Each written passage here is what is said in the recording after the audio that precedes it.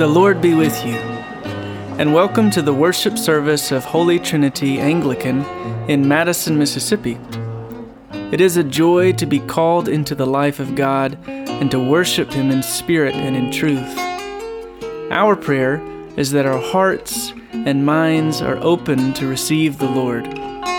By His Spirit, through His sacraments, and in the hearing of His word, we are confident the Lord will meet us. So won't you join us?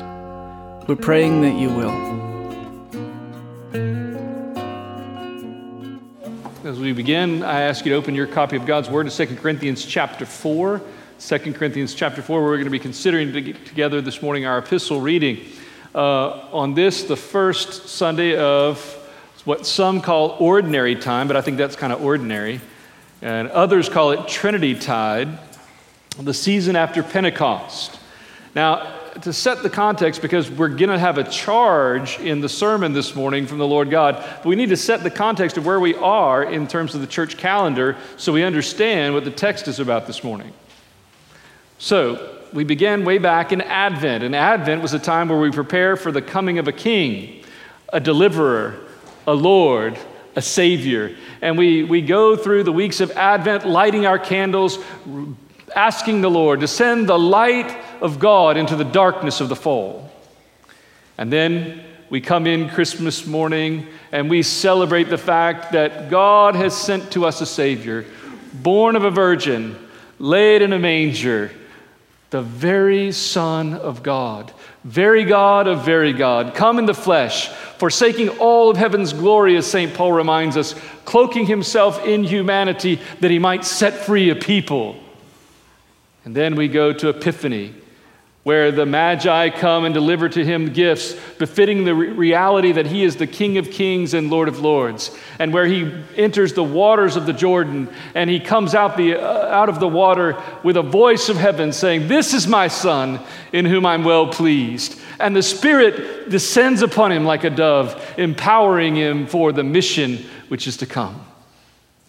Then we enter into Lent, where we recognize the fact that we, the ones he's come to seek and to save, are a lost people, a broken and bereft people. And we need to do business about our own sin. We need to come into the reality that we are sinners in need of a Savior. And so we journey through this Lenten season, recognizing the one who has come is holy, and we who he's come to save are broken. And as we journey through this Lenten season and we come to that Friday where Jesus hangs upon the tree and declares his work finished, and we come on Holy Saturday to the great Easter Vigil where the light begins on the outside and we come processing in, reminded that the light of Christ has come into the world. And we declare what we believe. We hear the story of grace from the Old Testament all the way through the New, and we shout together, "We believe."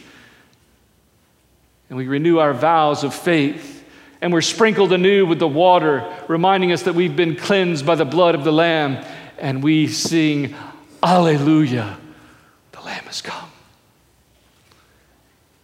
And that leads us on a 50-day journey where we wait for the empowering of the Holy Spirit. We wait for the reminder that it is only as Christ ascends and as the Spirit descends that we have the power to live the life that we are called to live as witnesses of the Lord God Almighty. As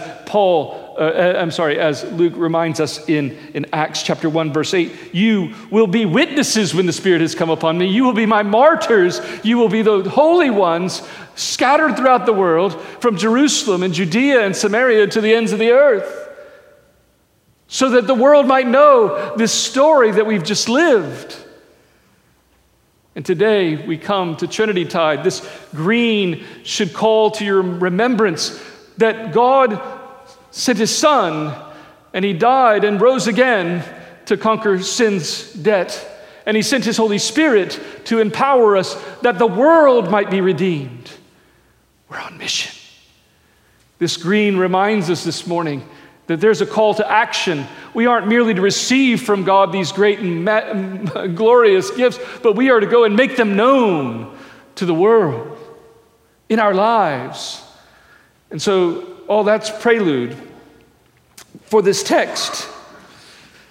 2 Corinthians chapter 4, beginning in verse 1, therefore, having this ministry. What ministry? When the verse begins like that, it automatically drives you backwards. What ministry? Therefore, since we have what ministry?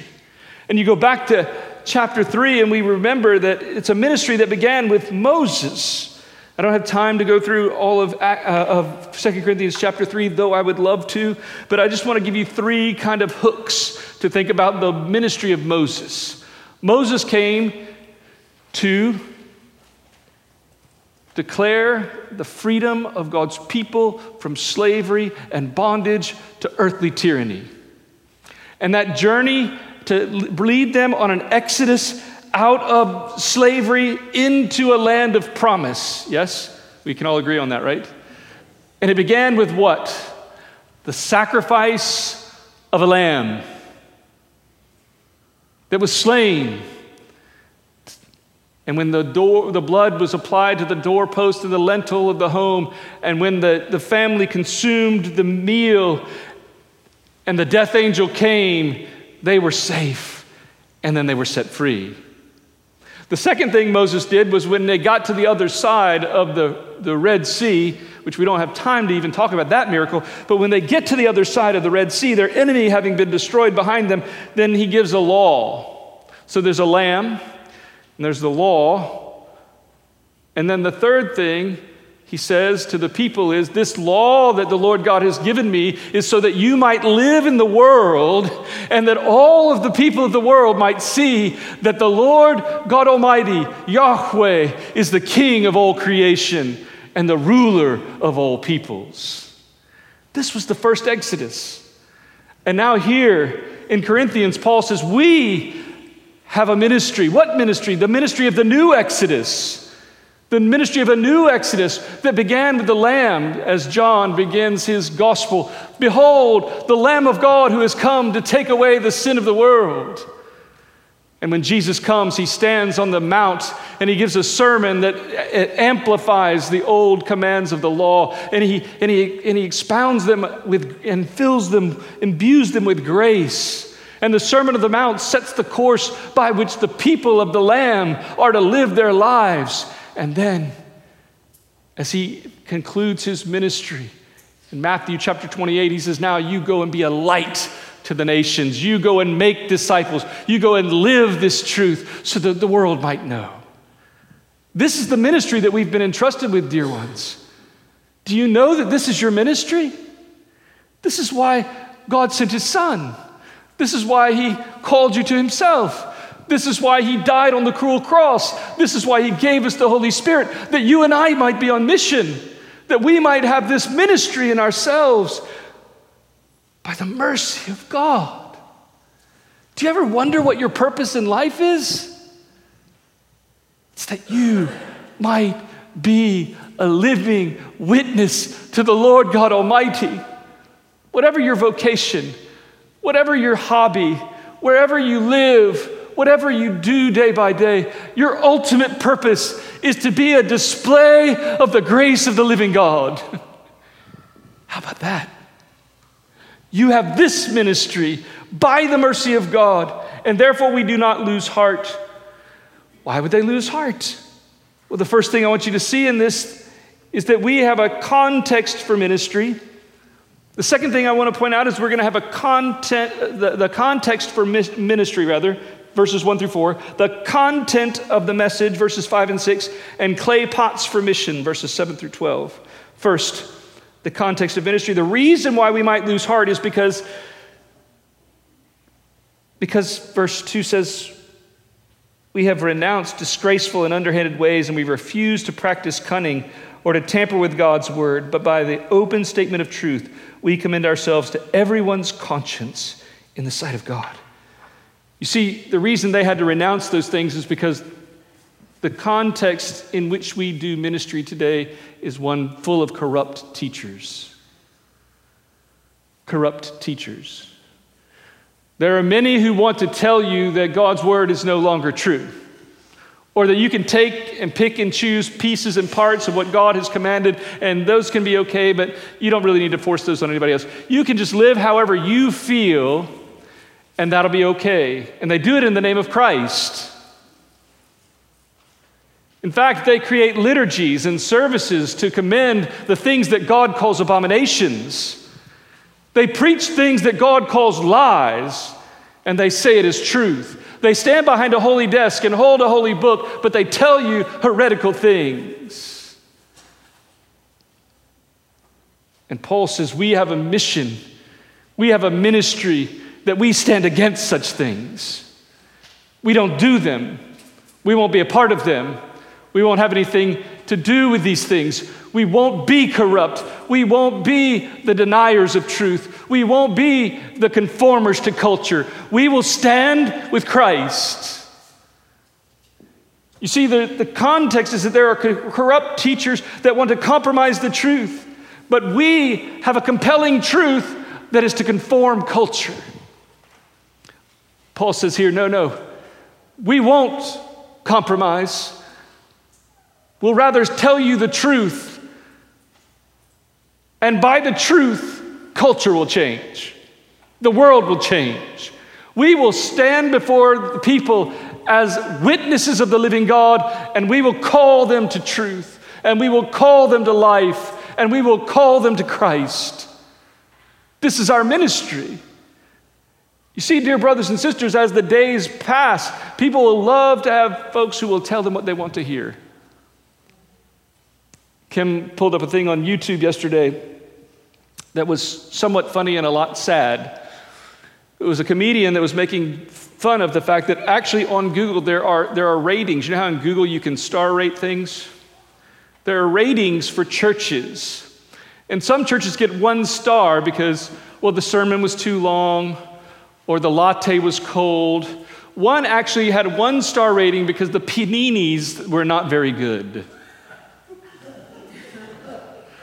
I've never even understood why you would serve paninis at church, but there you go. I am saying this, though.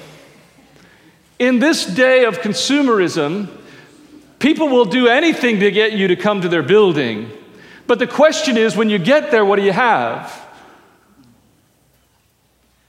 I'm sorry we don't have really good soy milk lattes or paninis for you this morning, but what I do have for you and what I will promise you is that if you come here, you'll get the bread of life. You will hear the truth. And I pray in the power of the Holy Spirit, I pray that you know that we won't have a meal out there, but we will have the holy meal of the Lord's sacrament and thereby participate in the body and the blood of Jesus. And we will stand there. Whatever the culture does, we will stand there because we have this mission by the mercy of God that we make much of Jesus and make him known in the world.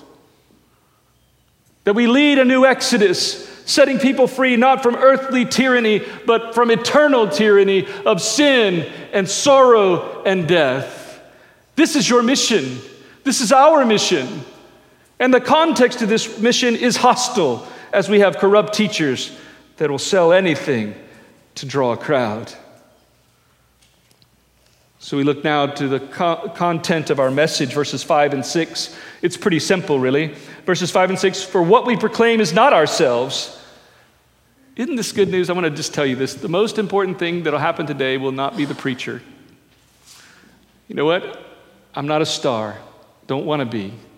The most important thing that will happen today is that you will come to the table and you will encounter the living God in the bread and the wine. For what we proclaim is not ourselves, but Jesus Christ as Lord, with ourselves as your servants for Jesus' sake. For God said, let the light shine out of the darkness, and it is shown in our hearts to give the light of the knowledge of the glory of God in the face of Jesus Christ. 2 things I want you to see about the content of the message: the light of the gospel and the Lord of glory. First, the light of the gospel. The gospel has come to shine a light on the reality that you and I are sinners in need of a Savior. Amen? For the wages of sin is death, but the gift of God is eternal life in Jesus Christ. And for all have sinned and fall short of the glory of God. But thanks be to God, while we were yet sinners, Christ died that we might be saved. This is good news. So the only gospel that we have, the only good news we have, is wrapped up in the finished work of the person of Jesus. And therefore, our mission, the content of our message, is to make much of the Lord of glory. You see, Jesus Christ is the Lord who was slain for the sins of the world. Jesus Christ is the Lord who couldn't be kept in the grave, but rather ascended from the grave unto life. And he is the sovereign King who is coming again. This is our message. Our message is one of one man, the man Christ Jesus, who is God the Son and the King of kings and Lord of lords and Lamb that was slain for the sake of the world. We have no other message. I got nothing more for you. If you come back next Sunday, I'm going to tell you about the Lamb and the Lord. That's it. That's all I've got. So,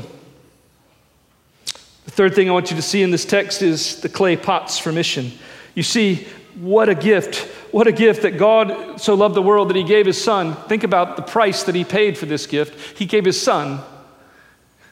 And the content of this message is more powerful than the enemies of the earth, more powerful than sin, more powerful than sickness, more powerful than death. You see, the content of this gospel declares victory over all of that. And where does he put it? In a vault? No. In clay pots. Sorry?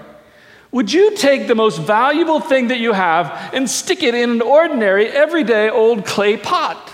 Say no. No, you wouldn't do it. The most valuable treasure that you have, you would want to probably guard it away and keep it safe. Or you might even display it in a lovely case with thick glass so that nobody could quite touch it, but could maybe see it. But this is not what the Lord does with the greatest treasure ever given. He puts it into the clay pots of people. He puts it into us. You realize Adam was formed out of what? And God breathed into him the breath of life. And all of us who descend after him are nothing more than a bunch of clay pots. And because of the fall, we're actually cracked pots. But there you go. But we have this treasure in jars of clay to show the surpassing power belongs to who? Read it. Who does it belong to? Somebody say it aloud, please, Lord. Who does the power belong to? God, that's right. We have the power, we have the treasure in jars of clay because it is God alone who has the power to save. It is God alone who has the power to transform. But he uses cracked clay pots to carry that treasure to the ends of the earth. But we clay pots as we go forward. Verse 8 says, we will be afflicted in every way, but we will not be crushed. That's good news. We will be afflicted in every way, but not crushed. We will be perplexed, but not driven to despair. We will be persecuted, but not forsaken. We will be struck down, but not destroyed. We will always carry in the body the death of Jesus, so that the life of Jesus may also be manifest in our bodies. Brothers and sisters, I'm so affected by this verse, and you might can tell this, but I am so affected by this verse because some years ago, I was reading in the Voice of the Martyrs, and there were a group of Christians in a hidden church in a faraway place. And a group of militants had come in and killed everyone in that church.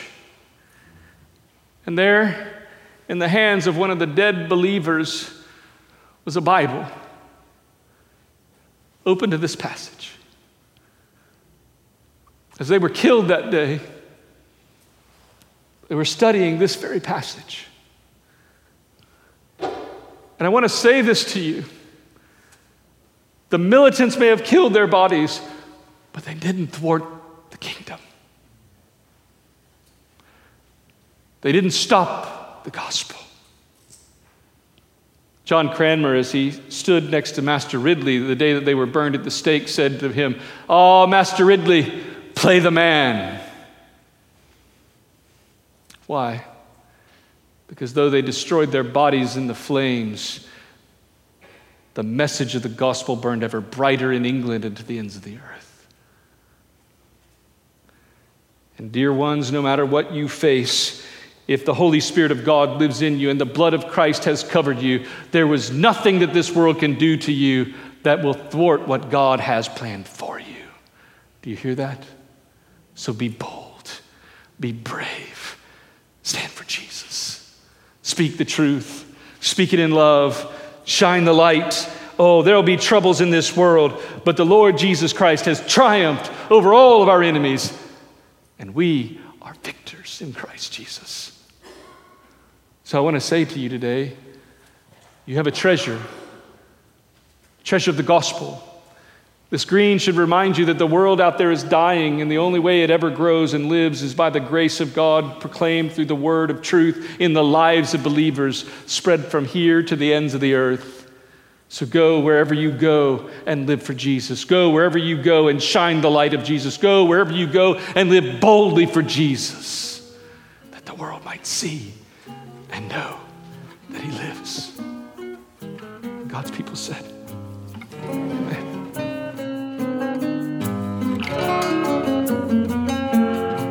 Holy Trinity Anglican is a faith family that seeks to encounter and share the Holy Trinity through worship, community, and mission. We're located at 432 Bozeman Road in Madison, Mississippi, and we invite you to join us each Sunday at 10 a.m. for worship. And now, may the grace of our Lord Jesus Christ and the love of God and the fellowship of the Holy Spirit be with you all. Amen.